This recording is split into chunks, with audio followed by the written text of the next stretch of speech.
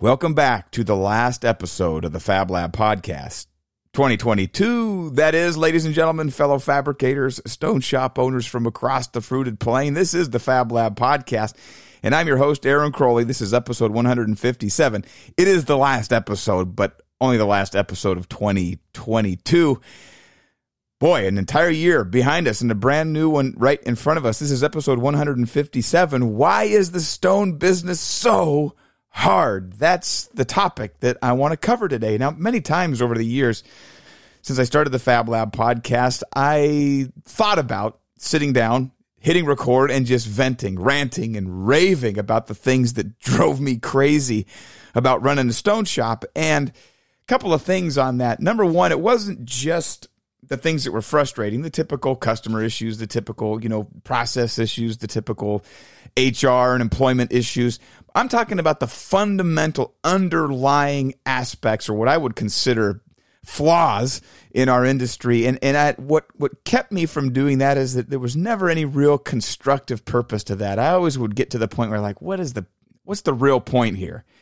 If you're just going to vent, if you're just going to stir up emotion that's negative and doesn't really result in any constructive progress or, insight into how to improve things, you're really doing more harm than good. It's really going to be counterproductive to the goal of the Fab Lab podcast, which is to inspire, encourage, inform, assist, help stone shop owners improve their businesses. But in this episode, I think I have finally arrived at an angle, a take on why the stone industry is so hard, and sharing it in such a way that it actually is constructive. And more than that it is honoring to those who are running businesses in the stone fabrication industry. And, I sold my shop 1.5 years ago, and so I'm a little bit removed from that, but I still spend a fair amount of time talking with owners and out, with owners. Actually, I spend a lot of time out on install, helping guys integrate the no-lift install system into their install departments. And so I am in stone shops on a fairly regular basis. And so it stirs up some of these frustrations. And even though I am out of it, I still find myself extremely frustrated with some of these fundamental, what I consider to be flaws, inherent deficiencies in the stone business that make running a stone countertop company so incredibly difficult for the owners.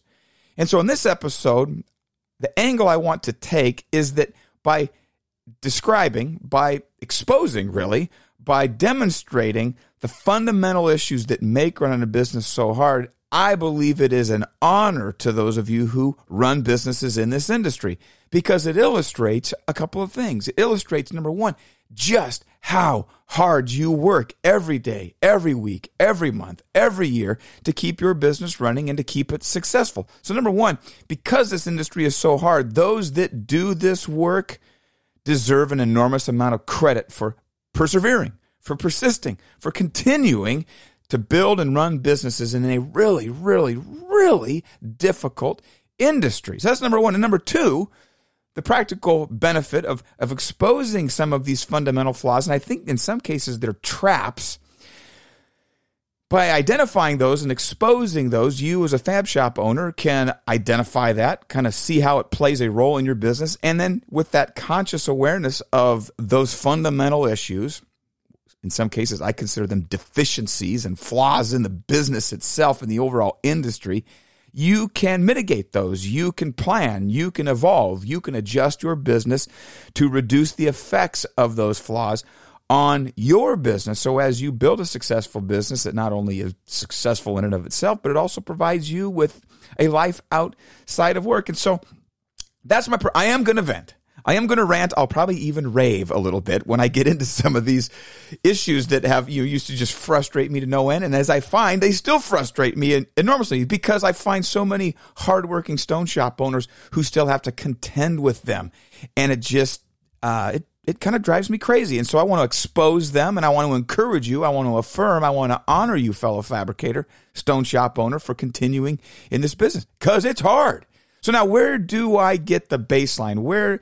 What perspective do I have that essentially credits or validates my perspective? Who's to say that the stone industry is hard or not? Maybe it's easy. Maybe every other industry is harder than manufacturing granite and quartz countertops. Well, today I am going to demonstrate specifically why it's so hard. But let me give you a little bit of kind of background I own two other companies. Now, they're both stone industry related, but they are not fabricating. And they are in somewhat distinctly different parts of the industry. Number one, I have Fabricator's Friend. So we have a product line that we developed, but we don't manufacture. We have two companies here in the U.S. on the West Coast that manufacture our product line. Actually, we're about to add a third product line. I'm just getting ready to send the samples out to all the buyers of all the stone tooling suppliers in the industry. So we'll be launching a third product from a third manufacturer. But we have somebody else manufacture those product lines for us. We don't even sell them. We just simply distribute them to the resellers, to the Grand Quartzes, the Braxton Braggs, the Tritons, et cetera, et cetera. We are a distributor. We are a middleman, if you will. And so that is a business model. It's very standard, very common. Many, many, many businesses fit that criteria. And I'm here to say, being somebody who just brokers work and is the middleman between a manufacturer and a reseller is entirely different than manufacturing and installing countertops. In addition to that, I own No Lift. And we are a true manufacturer. We have an engineer on staff. All of our specs are done on CAD 3D drawings. We send those to the metal suppliers. They laser cut high precision sheet metal companies doing that work for us, laser cutting the parts, CNC breaking and bending all the parts for us. We have a robot welder. We have powder coat companies. So it's a semi-high tech. It's not like super high tech, but it's a relatively high tech manufacturing business.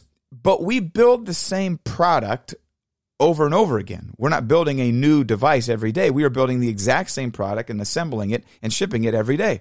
So that as a manufacturing company, even though Granite and Quartz countertop manufacturing and installation is still manufacturing, it's different. It's entirely different. And so with those two businesses, having ran a stone shop for 23 years and now having run these two other little businesses, I'm here to tell you that at least from that perspective, running a stone shop is exponentially more difficult. There are so many more variables at play in running a Granite and Quartz countertop manufacturing company that are distinctly different than from distribution or from traditional manufacturing. And so with that background, I've wondered, well, maybe it's just my lack of experience outside the stone industry, but I don't think so. And you're going to hear why what you do is so difficult and why I think, I have so much respect for fabricators because they do business in such, it's kind of like the difference between, sports teams. Some play down in Phoenix where it's warm.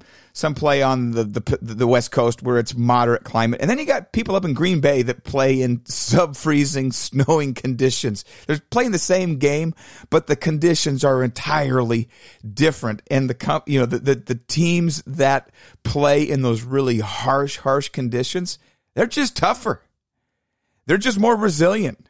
They're willing to tolerate more pain, more discomfort in the interest of playing their game. And the same thing is true about stone shop owners. And so, fellow fabricator, stone shop owner, I share this with you for your insight, but more than that, I share this with you to simply honor and applaud you for the hard work that you do showing up in your stone shop every day and running a great business. So with that, let's get into it. In no particular order, the following is why running a stone shop is so blinking hard. Number one, lack of standardization. There is no enforceable code. There is no code to enforce. That creates a dynamic where there are virtually no barriers to entry. And so you have this massive supply. You have this misperception that anybody can make granite countertops. And really anybody can, because there is no standard that has been set that everybody has to meet, which would require a significant amount of training, guidelines, standards, guardrails, and code that is enforced to maintain a level playing field so that the outcome is consistent and predictable for the consumer, so the consumer is protected. That is not the case. The lack of code, the lack of standards creates this Wild West nature of our industry, which allows anybody to do any kind of work they want to any level they feel like working to and calling it Granite and Quartz countertop manufacturing and installation. And so the consumer, unfortunately, loses because they perceive, perhaps like plumbing and electrical and HVAC and maybe other code-related, trades, that there is a minimum standard of performance that has to be met, that everybody is working to that same standard. And so, yeah, it's a different supplier. Yeah, it's a different, brand of the same material. Yeah, it's a different company doing the work, but the outcome's going to be the same. It's just a matter of choosing the provider. Well, it's real easy for the consumer to assume that, but nothing could be further from the truth. And the consequence of that, fellow fabricator, is that you have this massive supply. There's no barriers to entry.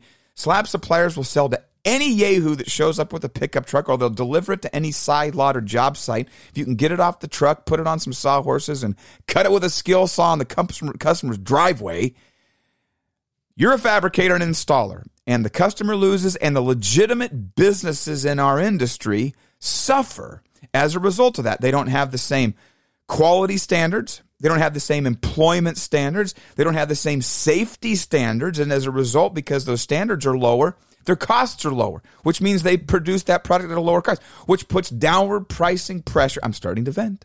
I'm starting to rant and rave, and I'm only halfway through the first point.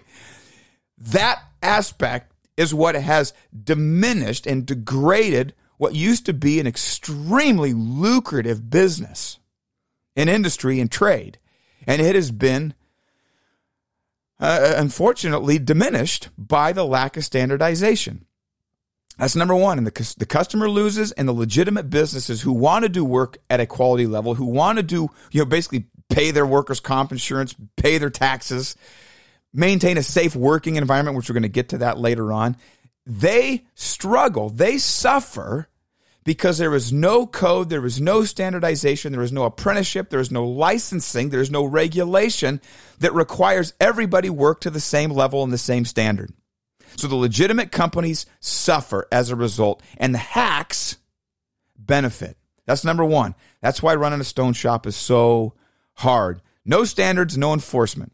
Number two, granite and quartz countertop fabricating and installing is manufacturing, but it's custom manufacturing. And I even coined a new phrase in preparing for this. It is compound custom manufacturing. And this is why it is so hard.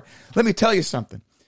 My sleeve and apron jacket and my new mat product line, we're building a custom product. It had to be designed. None of those products existed before we developed them. And so we had to create them. But once they were created, we began to build the same, or our manufacturers are building the same product over and over and over again. Once the difficulties were unraveled and the challenges were overcome, now we got a product, now we got a way to make it, and now we can sell it. We're just making the same thing over and over. Same thing is true for NoLift. We're manufacturing the same product. It is not custom. Once the product is developed and the process is in place, it's not custom manufacturing. It's just manufacturing. So every time you make a widget or a product or a cart or a sleeve or an apron, the next time it gets a little bit easier because you gain skill, you gain efficiency, you gain the rhythm, and that comes back to benefit you. But in the granite and quartz fabrication and installation, you never get the benefit of achieving that repetitive nature. Even on a hotel, even on an apartment, even on a condo complex where all the layouts are the exact same, you still have to template every single solitary layout because they're going to, even if they're only different by 1/4 of an inch, it's still 1/4 of an inch, and that's enough to have the center lines off, the overhangs off, to have things not line up for the stove. You know the game. So this is what I call compound custom manufacturing. Every single solitary job is different. And so achieving that rhythm is just that much harder. It's exponentially harder. Now, you can have a rhythm for the processes for doing the compound custom manufacturing, but you still have the inherent changes of this massive challenges of this massive variability within your manufacturing facility. The sales process, scheduling process, the manufacturing itself, the installation, it's all variable. Now, I'm going to list off just a few of the things that make this unique. Compound custom manufacturing. Every single job's a different shape. Just like I said, a townhome, apartment, condo, even if the layouts are all identical, you still got to template them. So every job has a different shape and a different layout. Material variability. One day, let's just take quartz, for example. You've got a spectrum of quartz. Some are great, some suck, some are good depending on the day, and bad other days, kind of unpredictable and hard to determine. You cannot build enough systems to essentially absorb that kind of variability, even within one product line, but you don't have just one product line. Then you got quartzite, unbelievably unpredictable, really hard, really soft, really veiny, really unpredictable. You got granite. Then you got different surfaces. Oh, you got, polished. Well, that's pretty durable. Then you get a honed absolute in there and somebody looks at it wrong.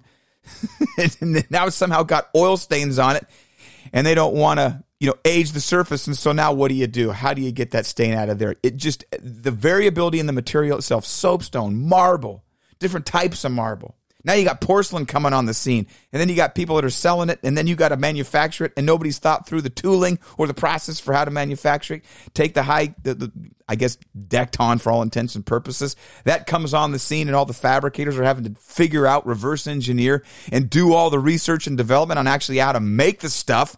Meanwhile, the manufacturer's selling the stuff down the pipeline, putting it into the marketplace, getting everybody excited about it, but nobody has spent the time to figure out how to actually turn it from a slab into a countertop. So you have material variability that is absolutely insane. Then you've got the delivery. We have a truck that shows up at the dock. It's the same dock, the same company, the same process every day. The same route that the forklift takes from the staging area where our finished goods are stored to the dock where the truck is loaded. It never changes. Not the case with installing. You have a different distance to a different location every single day. It's a different distance. It's a different neighborhood. It's a different region. It's a different geography. It's a different job requiring a different number of people. So not only is the distance and the place different every day, new job site every single day, the access differs on every single solitary job. One job, you roll them out of the trailer, roll them up the driveway, across a one-step threshold and into the work area. The next one, you've got a split-level home on a hill that requires an extra install crew to show up just to get those average-sized countertops up the driveway and up the steps and into the house. Then you add to that the variability in the layouts, where you might get an awkward countertop safely and easily into a work area that's flat.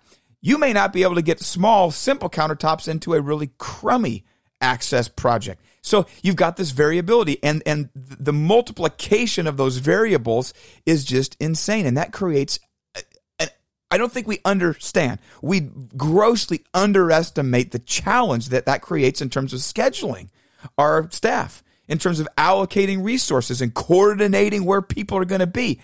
Yeah, maybe you've got two of those jobs and, they happen to be in the same neighborhood. Well, that's great. But what if they are on opposite sides of the town? And you've got an hour and a half drive between one job site and the next, and both customers need it done.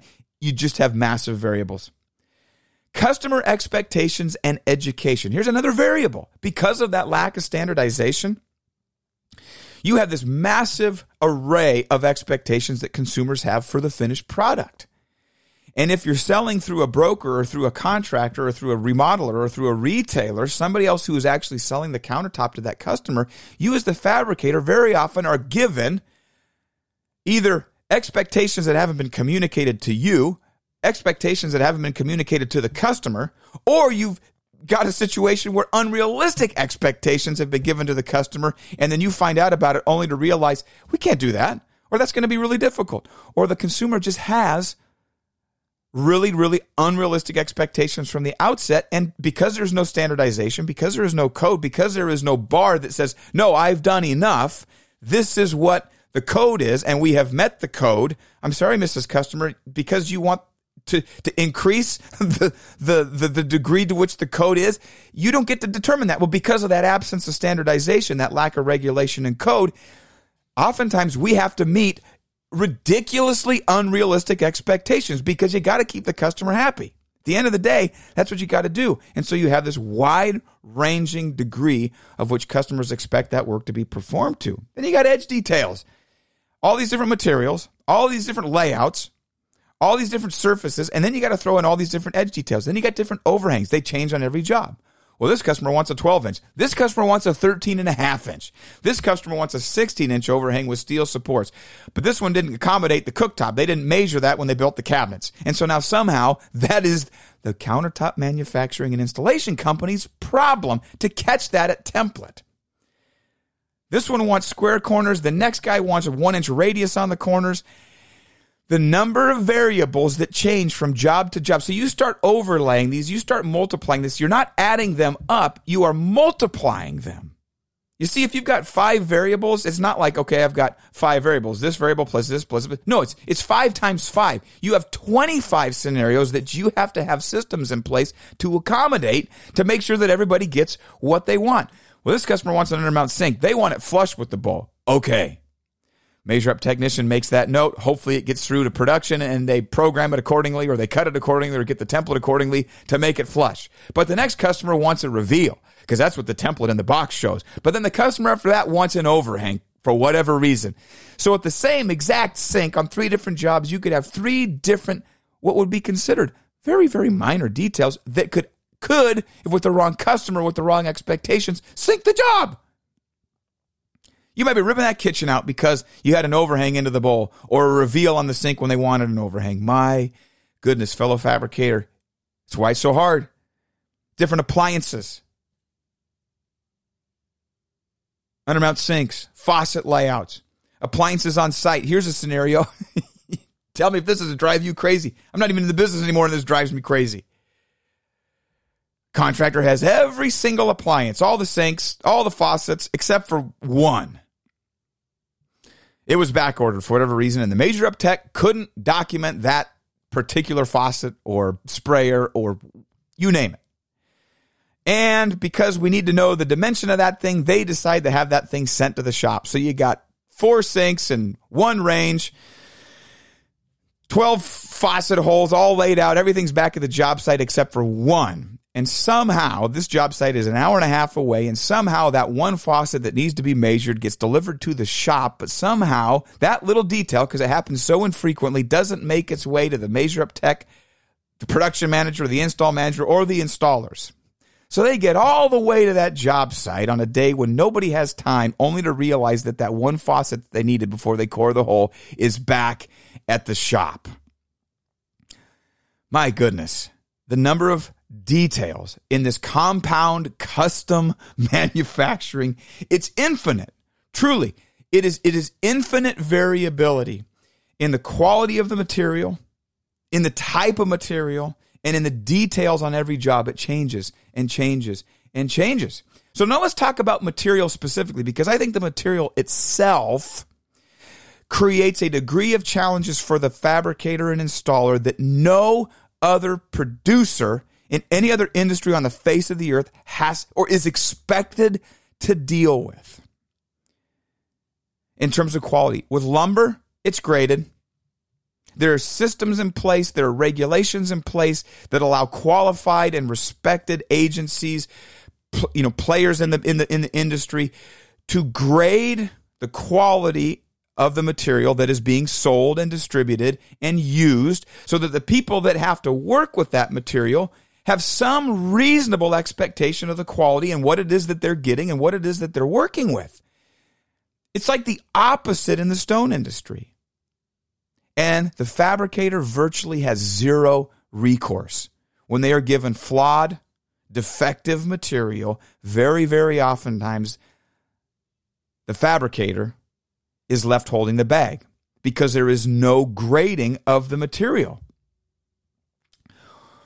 So what does that do to a business? So you have material suppliers that have this unholy alliance with the retailers. And I think this is probably the single greatest injustice, the single greatest flaw, and I'm calling out the slab suppliers, most of the big quartz manufacturers, and most of the big producers have given into this, and this has created a dynamic downstream that makes running a legitimate business, a small mom and pop enterprise like I had for 23 years, insanely difficult. You have this unholy alliance, really what I would call collusion, between the slab suppliers and the retailers, the companies manufacturing the material and the people at the end of the system selling it, the big box stores, the designers, the contractors, the flooring stores, the brokers of the countertop that are dealing with the retail public, collude with the slab suppliers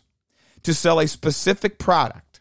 And then they go find a fabricator who does not have the luxury of being able to go out and shop for an alternative source of material. Now, When I'm manufacturing sleeves and aprons and jackets, we have all kinds of producers that all have to produce to the same level. It's a known quality. The materials are graded, and we can shop between the people that produce those. And it's a level playing field because you know your source. Same thing is true with the steel. The steel is all graded. It's a science. And it's so specific it can be tested. And you have recourse if you are delivered material that's defective or flawed. We're not required to go buy from some specific slabs, steel supplier. We get to go find the best steel for the best price to produce the best product. Well, many fabricators aren't given that luxury because the slab suppliers are colluding with the retailers.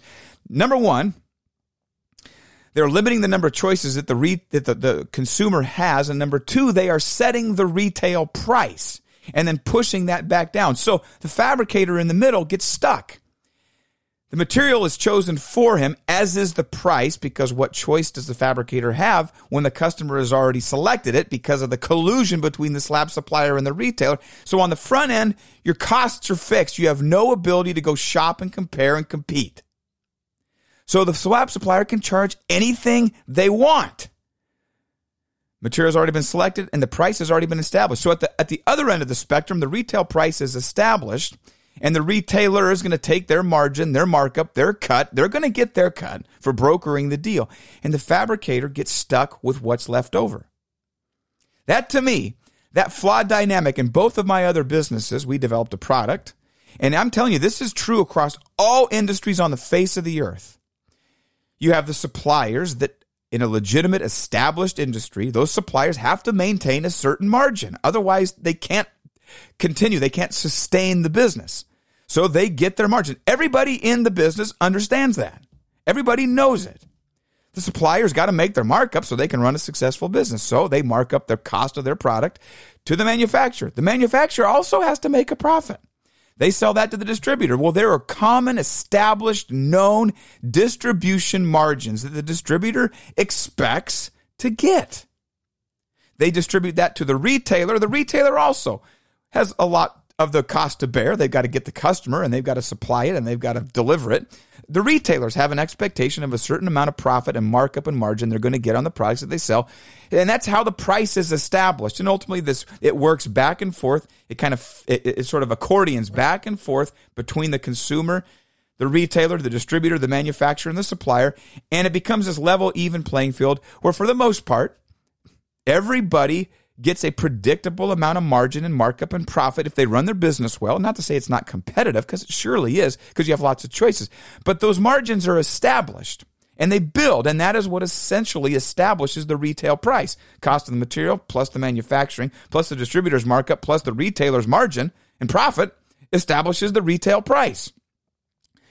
For people who are doing business stuck between the suppliers who are colluding with the retailers, they don't have the luxury of saying, hey, I've got all of the cost, I've got all of the overhead, I've got all the capital equipment necessary to actually convert that slab into a finished product so that the customer will pay the retailer for it, and all the risk. And yet the fabricator that is stuck in what I used to call the broken model, not the broker model, but the broken model, and this is why it's broken, the fabricator that gets stuck in this broken system does not have the luxury of taking the material, taking their costs plus the profit that they need to make and passing that on to the distributor or the retailer, who then marks it up accordingly and establishes the retail. If that was the case, countertops would probably be, 25 to 50% higher in cost. So that the fabricator, who has all the risk and required to make all the capital expenditures and take upon himself all of the difficulties of getting that countertop installed, they would have their margin as well, just like the supplier has, just like the distributor has, just like the retailer has. And so that's another one of the reasons and so for the companies that are stuck in the middle of that, it's a very, very difficult business dynamic. But worse than that, it still affects the people that choose not to operate because it establishes the retail. It artificially lowers the retail price.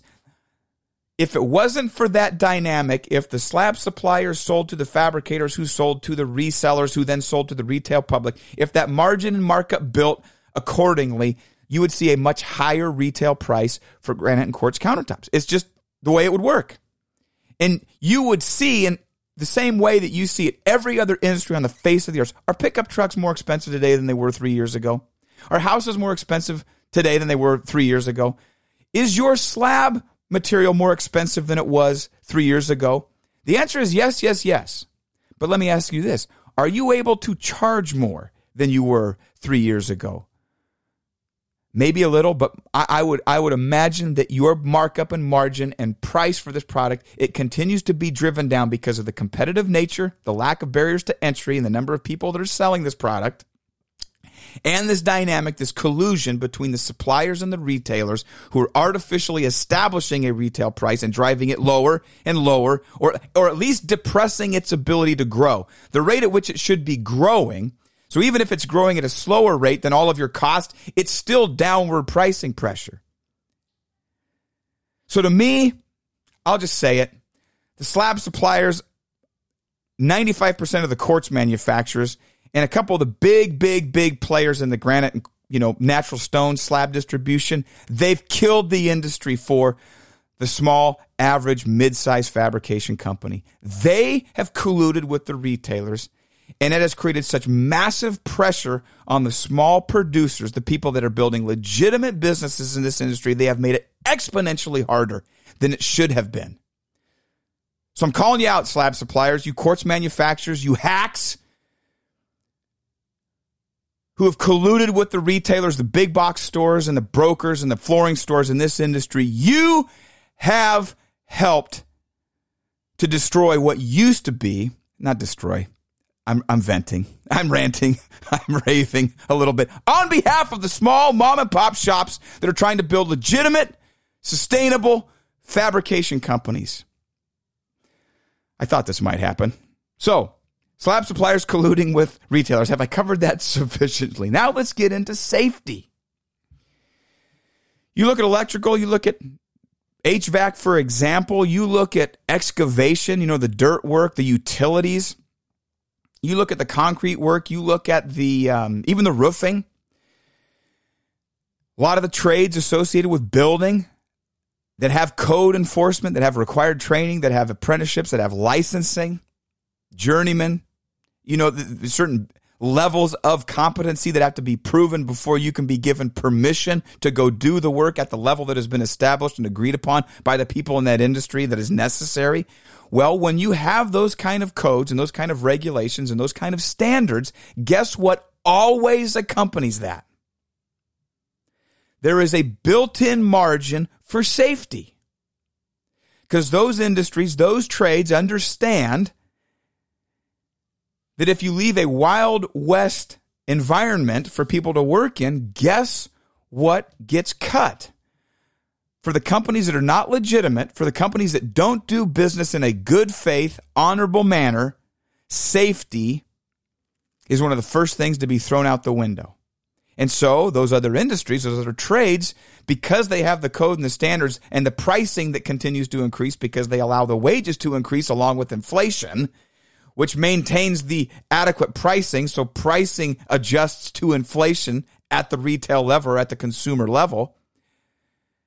You've got a built-in margin to also accommodate, in addition to the standards for performing the work, you have the standards for safety also added in. You have the training, you have the reinforcement, and you have the enforcement of that safety. Now, obviously, OSHA exists to try and make up the difference between trades and industries that don't regulate themselves, like the granite and quartz countertop manufacturing and installation business. So you have companies that, number one, aren't working to a quality standard. You can probably rest assured know that if they're not meeting quality standards, they're probably not meeting safety standards either. And so to keep the business viable at a lower retail price, they've got to cut costs. So they may not pay their workers' comp insurance, they may not pay their taxes, and guess what? They probably aren't investing in equipment or processes or time that makes it a safe work environment either. And so what happens? The companies that are doing it legitimately, that are trying to run a successful business, a legitimate business, a safe business, they are at a disadvantage because they have to compete with companies that don't have to meet those standards, that are choosing not to incur those costs of maintaining a safe work environment, which makes it that much more difficult. So let's just talk a little bit about safety. I did a little series on safety. Let's review. So for the companies that want to handle their slabs safely, you got to have more time. You got to have the proper equipment. If you haven't invested in a level surface to unload those slabs with proper, whether it's a forklift with a boom or an overhead crane or a jib crane,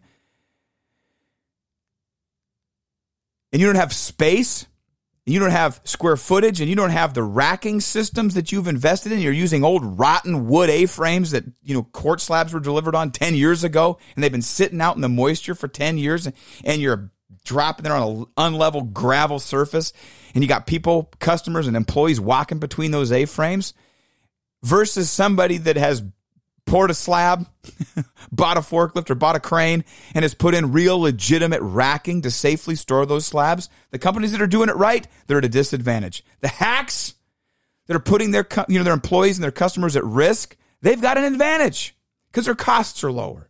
What a disgrace. And the fact that our industry doesn't have that kind of standardization puts legitimate fabricators at a disadvantage. Number two, the silica. Same thing is true.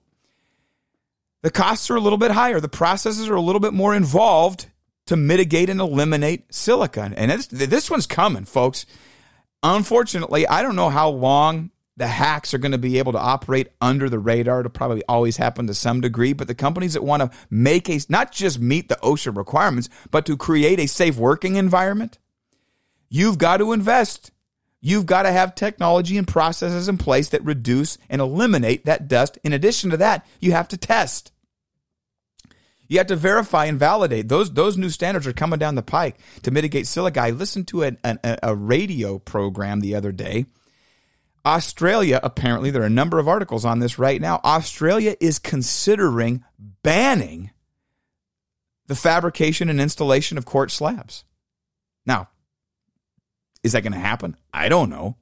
But they consider it dangerous enough to at least to be considered a product that should be banned outright in their country. Why? Well, because the workers are at risk, and probably because too many companies didn't invest in the processes and the technologies to keep the dust down. And so because they didn't govern themselves, because they didn't regulate themselves, because there weren't enough legitimate fabricators doing what was right to reduce and eliminate that dust in the air, they're just going to have to ban the product altogether. And so we've got same thing going on out in the field. You got companies that'll send a crew all the way across town to help put an awkward countertop in. You got one company that's willing to do that because they care about the well-being and the safety of their installers, and they just know we shouldn't ask two guys to put that countertop in. Okay, let's try and coordinate. There's a cost associated with that versus the companies that send their installers out with inadequate tooling and inadequate manpower and basically just expect and demand. Maybe they subcontract it. Not my problem. Your physical health isn't my concern. What you do to yourself at this low price is your problem, not mine. Same thing is true. I was told that in the in the windshield replacement industry, which apparently is more regulated than the granite and quartz countertop industry, companies used to send out one installer to put in RV windshields. It was very common. It was just the way it was. And yet they had this chronic, consistent, predictable, measurable outcome that over time, guys that installed those RV windshields by themselves had workers' comp claims and debilitating physical injuries. And so OSHA mandated that those businesses were not allowed to send without mechanical assistance. You could not send one person. They had to pass regulations to protect the employees. Now, I'm sure there were companies that were sending adequate labor into the field to do that, but they were at a disadvantage. In the same way that companies that are working legitimately, because there is no safety standard for what is, reasonable for two people to carry into a work area, the companies that are taking care of their employees that are at a disadvantage, and it makes it that much harder. Now let's talk. I'm going to loop back on the material. Again, I said I wouldn't do this in any particular order. Let's talk about defective material. This also used to drive me this would enrage me even with the suppliers that I loved and respected and had great relationships with the owners, this was one of the single most infuriating aspects of running a stone business that I cannot imagine exists anywhere else. The time bomb of defective material. Oftentimes it's quartz. The number of kitchens that we had to rip out at our expense once the supplier consented, agreed that the material was in fact defective and the defects were not evident or visible at the time we inspected the slabs before we laid them out and cut them. The number of times that happened and they were like, yeah, we agree. We acknowledge material's defective. And you know what we're going to do for you, Aaron? Here's what we're going to do. We'll give you 2 new slabs. Aren't you happy? Pat us on the back. Congratulate us. We're so kind. We're so helpful. We do business in such a phenomenal way. We're going to give you 2 slabs. But wait. The customer has a claim.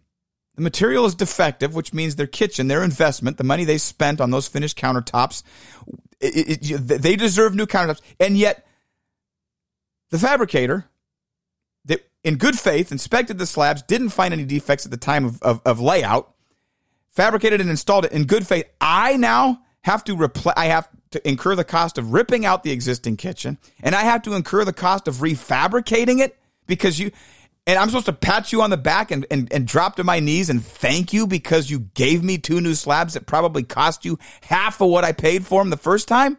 Are you kidding me? You think an HVAC contractor who installs a crane or carrier furnace that is proven to be defective 3 months after it's installed, do you think that HVAC contractor comes in there and does that repair work and that service work for free? Are you kidding me?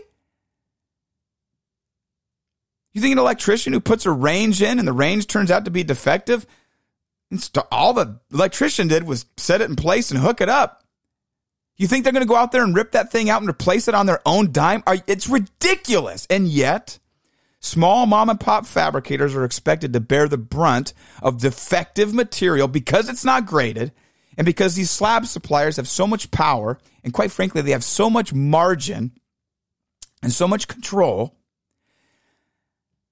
They don't take care of the fabricators that are doing the work. They don't ensure to make sure that the fabricator who has to replace a kitchen because of defective material, that is again, you gotta factor that in. We probably did that, I don't know, between 1 and 3 times a year. We would wind up ripping out and replacing a kitchen because of defective material where the defects were not evident at the time that we laid them out. And the slab supplier said, yes, we agree the material's defective. Here's your slabs. Well, if you're agreeing that the material was defective and I couldn't detect the defects at the time of layout, that's all you'll do? That's all we'll do. Have a nice day, Aaron. Wow. You got to just factor that into your cost. You got to factor that into the plan. You got to factor that into your business. That is an inherent and unusually onerous expectation that fabrication companies incur in the interest of taking care of the customer. What are you going to do to the customer? You got a contractor you do a ton of work for. You're going to tell his customer this project that they just did, $150,000 remodel. What are you going to do? What can you do as the fabricator in that situation? Well, the slabs, you're going to let a lawsuit. I mean, maybe we should have. Maybe that's what was appropriate, but I don't think that's practical. That was never going to change the fundamental flaw that these slab suppliers take advantage of fabricators by acknowledging defective material and stopping short of paying us, at least covering our cost. Not to mention the opportunity cost. Now, while I'm ripping that other kitchen out and replacing it, I'm not doing one profitably. So it's a double whammy. What a disgrace. What a disgrace. Oh, I don't know where to go from there. I did rant. I did rave. Fellow fabricator, stone shop owner. Those are just realities. Those are the realities that I faced for 23 years running my business. And that is why running a stone shop is so difficult. The challenges are so unique and, quite frankly, in some cases, so overwhelming compared to other industries and other business models. I thought it was worth pointing out, number one, just so that you can identify those within your own business. and to begin to build processes. We had to build really, really, really durable processes along the way to make sure that faucets didn't get left at the shop, to make sure that we inspected and caught defects, and we returned slabs.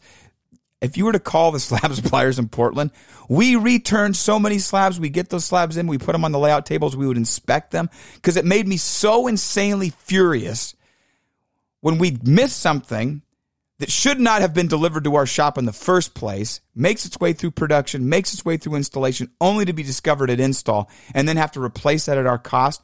We had unbelievable degree of scrutiny of those slabs before we would lay them out and cut them. And when we'd find a defect, when we'd even the slightest hint that there was going to be a problem with the slab, get back here, pick your crap up, and bring us something that will pass our inspection.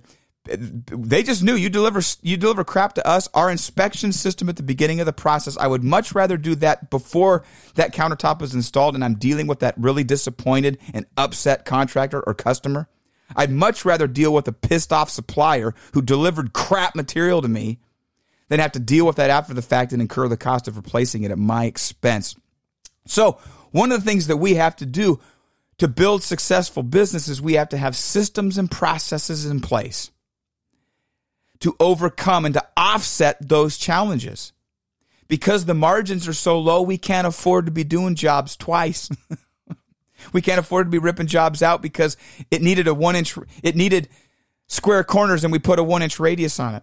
They wanted an overhang and we put a reveal on the undermount sink. We cannot afford, so we got to have processes in place that overcome this. We got to have the ability to develop a value proposition to our customers so that we can we can at least build a size of our business, an aspect of our business, a percentage of our business, which is direct, where we get to educate the customer. We get to take full margin at the retail price to maximize the profit on that job, which offsets the minimum margin we may get on another job, working through a broker or a contractor or a flooring store, et cetera, et cetera.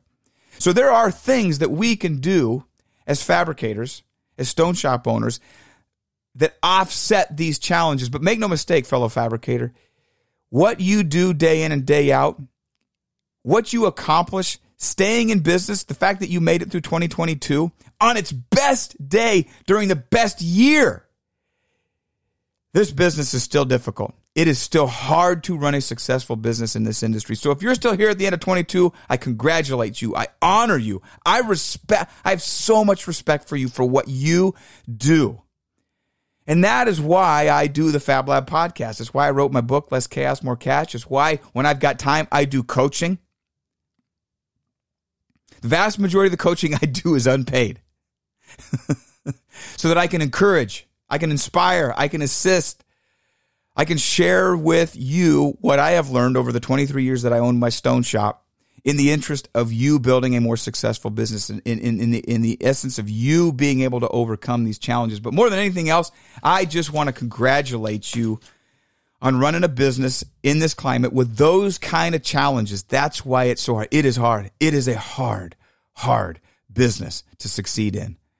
But fellow fabricator, if you're still showing up for this, if you're still listening at 40, it's hard to listen to me rant and rave for 48 minutes. But I hope that you have a better understanding, a clear understanding of what goes on in our industry and why it's so difficult. And as a result of that, the commitment in 2023 to identify your market, to build processes, to refine your business, to overcome these inherent challenges, some of these defects in the industry and in this trade that are just inherent. They're just part of the job. I don't foresee them changing. But for companies that set out to build a successful business that is a positive working environment for their employees, those employees will stick around. You build a safe working environment, those employees will be healthier longer and will stick with you. They will help you run your business. The degree to which you put processes in place, every time you run into a challenge, the answer is a process. The answer is a way to manage the business in such a way so that next time that challenge is overcome or that difficulty is avoided or at least reduced or mitigated. Focusing on the business side of this, you have to be business-minded to succeed in this industry, fellow fabricator. And I am so glad that you tuned into this episode here at the end. This is New Year's Eve. This is December 31st, 2022, the last day of the year. We got a brand new year in front of us. So, fellow fabricator, I have no intentions of slowing down. I will tune in with you next year for the next episode of the Fab Lab podcast. Until then, happy fabricating.